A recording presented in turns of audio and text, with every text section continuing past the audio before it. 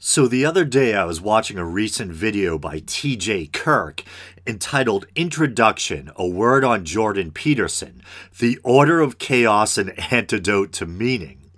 The title itself is an irreverent take on the name of Peterson's new book, 12 Rules for Life and Antidote to Chaos. For the sake of brevity, let's just say TJ, aka The Amazing Atheist, isn't a big Jordan Peterson fan. As for myself, I've often said that there's much that Peterson has to say that I agree with. I like his approach to religious and mythic symbolism, and I also appreciate much of his life advice, how to start getting one's proverbial shit together, the whole clean your room thing, etc. But as a non-believer, as someone who leans towards the materialist side of things, I've often found myself wondering, brass tacks, does the guy actually believe in a personal creator god or an afterlife? And TJ's video actually led me to a couple of Peterson clips that address that issue. Well, kind of. He seems to always remain frustratingly evasive on the subject. And so I'll play a bit from this first clip, and I believe it's entitled Jordan Peterson, Why I Am No Longer an Atheist. And to his credit, he doesn't mince words at the start. He comes right out and he states that he's no longer an atheist, no longer a materialist. But then characteristically, he avoids giving a direct answer as to whether or not he literally believes in some higher power or personal god. And I should clarify up front that in a sense there's no wrong answer. People are free to believe in or not believe in whatever they want. I'm not such a staunch atheist that I can't find value or wisdom in some of what someone who happens to be a believer might have to say. But I guess as a non-believer, I'm just kind of curious. Here's this intelligent, insightful, well-spoken guy, a psychology professor no less, who likes to talk at length about the importance of religion, myth, and symbolism, etc. And I guess even though it might not be any of my business, I just kind of want to know what he actually believes when you really get down to it. When the brain dies, do the lights go out, nothing but the big long dirt nap, or does he actually believe we go somewhere? And I will say up front that I can definitely see the merit in his way of thinking. I think life probably is easier when you view it in a non-materialist sense and see meaning in everything and maybe kind of embrace this illusion, if that's not too harsh, of synchronicity or providence. But once again, at the end of the day, what's actually true? And no, I'm not using true in some pragmatic, Peterson-esque sense of the word. I mean, what's scientifically or empirically true? But here's that first clip. I'm not an atheist anymore because I don't look at the world that way anymore. I'm not a materialist anymore. I don't think the world's made out of matter. I think it's made out of what matters. It's made out of meaning. Look at it from the perspective of modern brain science. What we orient towards unconsciously, which means what captures our attention, is meaning, and it captures our attention before we know what it is. The brain acts as if the world's made out of information or made out of meaning. Heidegger, for example, German philosopher, was convinced that the world was made out of meaning, essentially, and that people's primary interaction with being was interaction with meaning.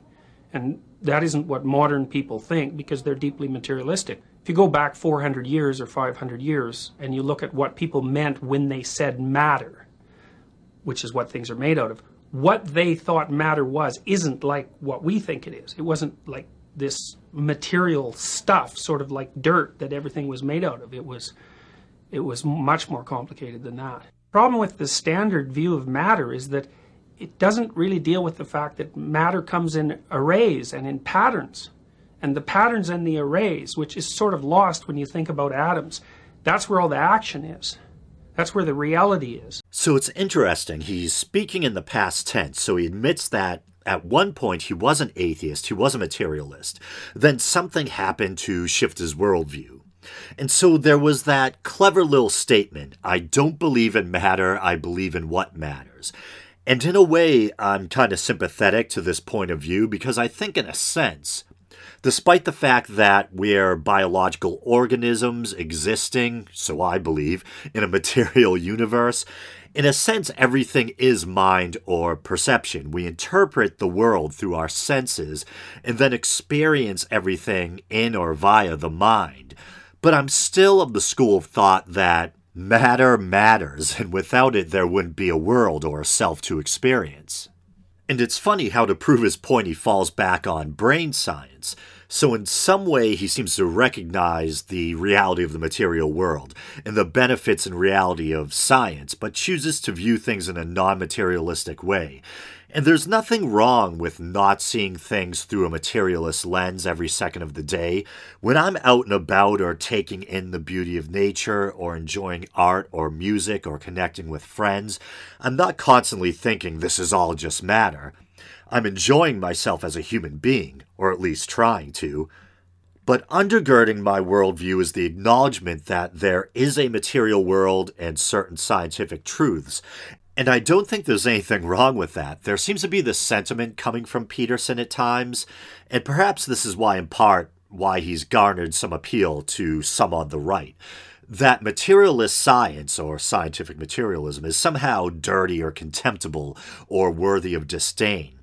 And I don't think it has to be an either-or choice. I think, like myself, when you're out and about moving through the world, you can choose to kind of let go and see things through a kind of enchanted or poetic lens, and yet underneath that still hold a belief in rational materialistic science.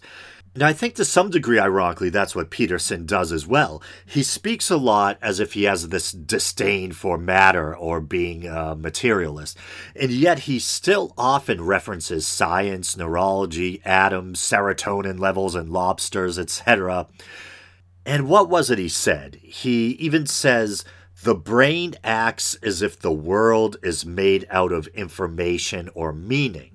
The brain acts as if.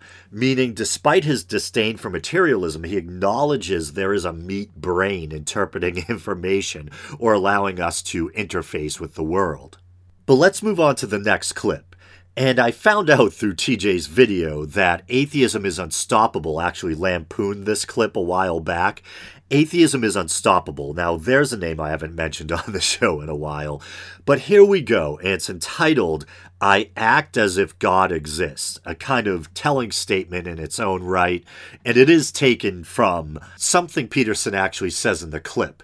But I think this was uploaded by a third party, this little excerpt, so I don't think Peterson had anything to do with the how the video was titled. So people often ask me, do you believe in God? Which I don't like that question. So I don't like that question. Why not? I think whether or not there's a God is one of the most profound and timeless questions we face as human beings. First of all, it's an attempt to box me in a sense. And the reason that it's an attempt to box me in is because the question is asked so that I can be firmly placed on one side of a binary argument. Okay, so I can honestly say when I want to know whether or not a person I consider smart and insightful believes in a God, it's not some trick or some attempt to box them in. It's because I'm genuinely curious, and it's a profound question I wrestle with myself, although admittedly I do heavily lean towards the atheistic or materialist side of things. But I reached that viewpoint after a lifetime of wrestling with that profound question, is there a God? And in some real sense, I think I'm still a seeker, and I still have this kind of desperate hunger for other people's thoughts on the matter. And in fairness to Peterson, I know it can be a deceptively simple, or should I say deceptively complicated question. And I think it's good to try to clarify what one means by God. An impersonal God akin to something from Eastern religion, or to put it in pop culture terms, something like the Force in Star Wars, some all-pervading spiritual force or essence or universal consciousness, or maybe something like in pantheism, nature or being as God. Or are we talking about a personal deity, a great sky daddy who brought everything into creation, some patriarchal deity with a list of things you shouldn't do, and yes, I did get that from George Carlin, with the power to bestow on you either eternal paradise or eternal perdition? And an important related question I'd have for him, do you literally believe in an afterlife? Excuse the graphic or extreme imagery, But if someone was to put a sawed-off shotgun in your face, or my face, don't want to make you feel too uncomfortable, and blast apart my cranium, all airy-fairy metaphorical speech aside, do you think you actually go somewhere, or is it the big dirt nap? And as someone interested in the brain and the mind and of our collective existential struggle, aren't you curious? Don't you think about it?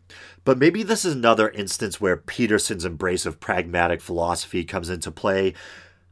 Maybe he simply thinks it's not useful to morbidly linger on the question of what happens after we shuffle off the mortal coil.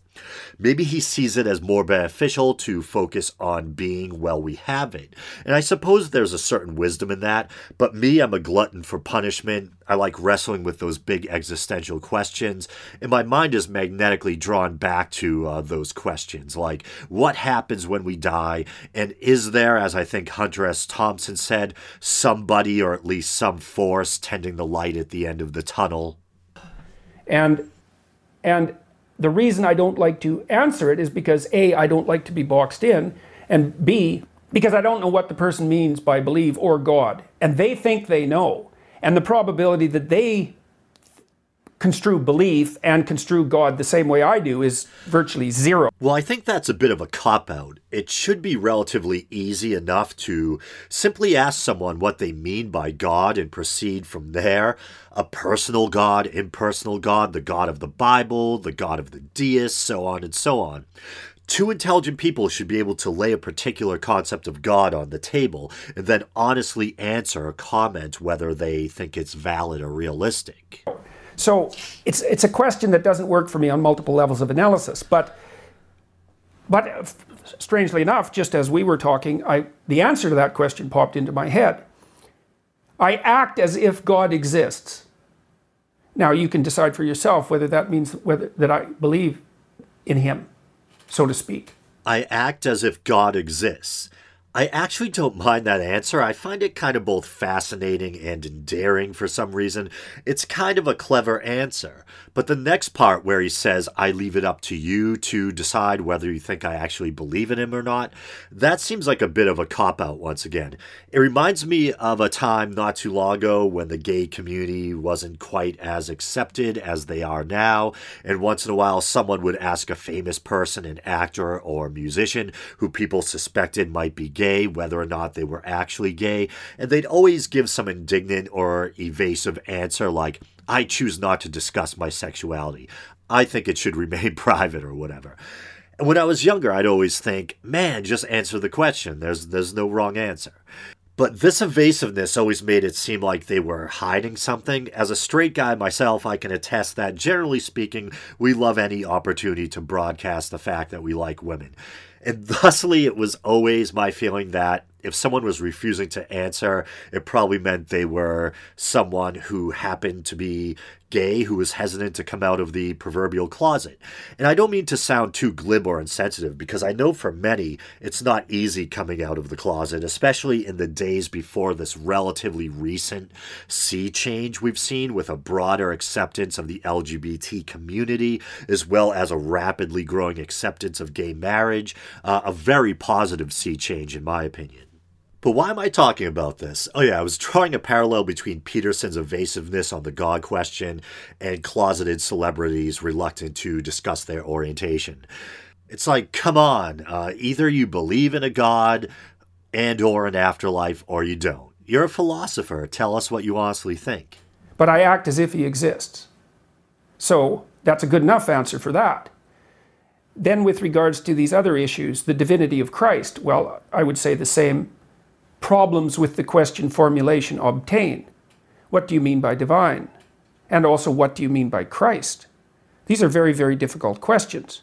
No, they're not. And by Christ, I mean what most Christians mean. A guy who supposedly literally rose from the dead 2,000 years ago, walked on water, Son of God, yada, yada, yada. And I know we can mince words, we can comb through the text, wax symbolic, or get into the doctrinal differences regarding the divinity of Christ in the days of the early church, etc. But I think that's kind of the consensus of what most Christians believe. Son of God, rose from the dead, etc. Either you believe that happened or you don't. Easy question. Christ as metaphor, as savior archetype, example of the dying and rising God motif, etc.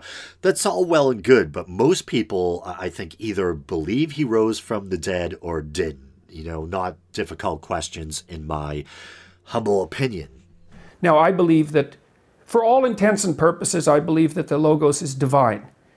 Insofar as if by divine you mean of ultimate value, of ultimate transcendent value, yes, it's divine. It's associated with death and rebirth, clearly, because the Logos dismantles you and rebuilds you. So that's what happens when you make an error. When you make an error, some part of you has. So here he gets into the symbolic value of the concept of the Logos, a Greek word meaning roughly, word, but also to speak, or I say, I think.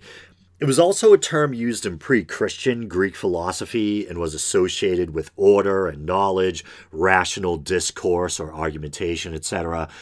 Then the Stoics associated it with the divine animating principle. And I wonder if there's a link there between that use of the word and how it came to be used in Christian theology. It's a title or honorific used for Jesus in the Gospel of John, I think. Jesus is said to be the Logos incarnate, or the Word made flesh. And it factored into trying to resolve or determine the exact nature of Christ's divinity, Christ as pre-existing second person in the Trinity, etc. And I get what Peterson's trying to get at with his psychoanalytical and metaphorical use of the word logos, but still there's a pretty big difference between employing the term in that sense and literally believing someone walked on water and rose from the dead 2,000 years ago. I don't think the average Christian is walking around thinking of Christ as merely a psychoanalytical metaphor. And I know I keep making these Jordan Peterson videos, and it probably seems like I'm trying to beat up on him somehow. But once again, I actually like a lot of what he has to say. I'm not touching his recent comments on women in the workplace with a 10-foot pole, but his life advice about bettering yourself and getting where you want to be, his psychological use of religious and mythic symbols, I like all that. It's just our worldviews clash when it comes to his view on scientific materialism, etc., and atheism. But with that being said, I guess I'll call it quits. So thanks for listening, guys. You know the drill. Facebook, Twitter, YouTube. Maybe you're watching the YouTube version now. If you want to help the show out monetarily, you can go to patreon.com/theweekindoubt and help the show out for as little as 99 cents a month. And speaking of that, and I usually do this at the top of the show, I want to thank my friend Neil Gaffey, who I mentioned last week, for actually becoming a Patreon supporter. And I think I mischaracterized him as a person of faith. Turns out not so much. So sorry about that, Neil. And thank you very much for supporting the show via Patreon. It is greatly appreciated. So all right, guys, until next week.